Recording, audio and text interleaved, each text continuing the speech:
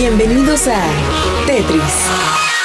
Descubrimientos, avances tecnológicos, innovaciones que mejoran la existencia del individuo y lo que lo rodea. Tetris, que la ciencia te acompañe. Instagram, la nueva opción que deben conocer los influencers para posicionarse en la red social. Instagram está probando con algunos usuarios una nueva función para hashtags que permitirá ver las fotografías con más me gusta o reels relacionados a la etiqueta. De acuerdo con la compañía de Meta, esta modalidad permite combinar contenido reciente y oportuno. A través de una publicación en su cuenta de Twitter, la plataforma de Meta dijo que está probando cosas nuevas que incluyen ver publicaciones más populares, mientras que está quitando la opción de recientes. Al buscar un hashtag aparecen 3 apartados: destacados, recientes y reels. Con la nueva modalidad solo habrá 2 opciones: destacados y reels. Es decir, le dará preferencia a las publicaciones más populares, dejando abajo publicaciones recientes que no tengan alcance, complicando ver el contenido nuevo y dificultando a los usuarios la posibilidad de ser vistos.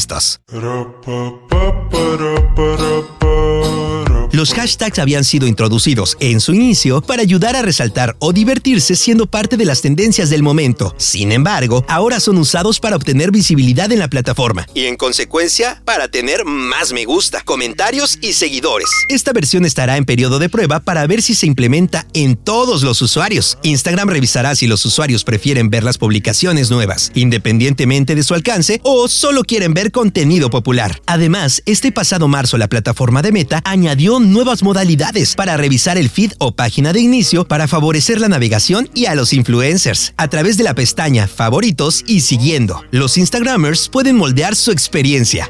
Favoritos mostrará las publicaciones de las cuentas seleccionadas en orden cronológico, es decir, se podrán elegir las cuentas favoritas de las que no se quiere perder ningún contenido. Se podrán agregar hasta 50 cuentas a la lista y realizar cambios en cualquier momento. Las publicaciones de las cuentas en la lista de favoritos también se mostrarán más arriba en el feed de inicio y se muestran con un icono de estrella. Siguiendo mostrará publicaciones solo de las personas que se siguen. Tanto Favoritos como Siguiendo mostrarán las publicaciones en orden cronológico para que sea posible ponerse al día rápidamente con las publicaciones recientes.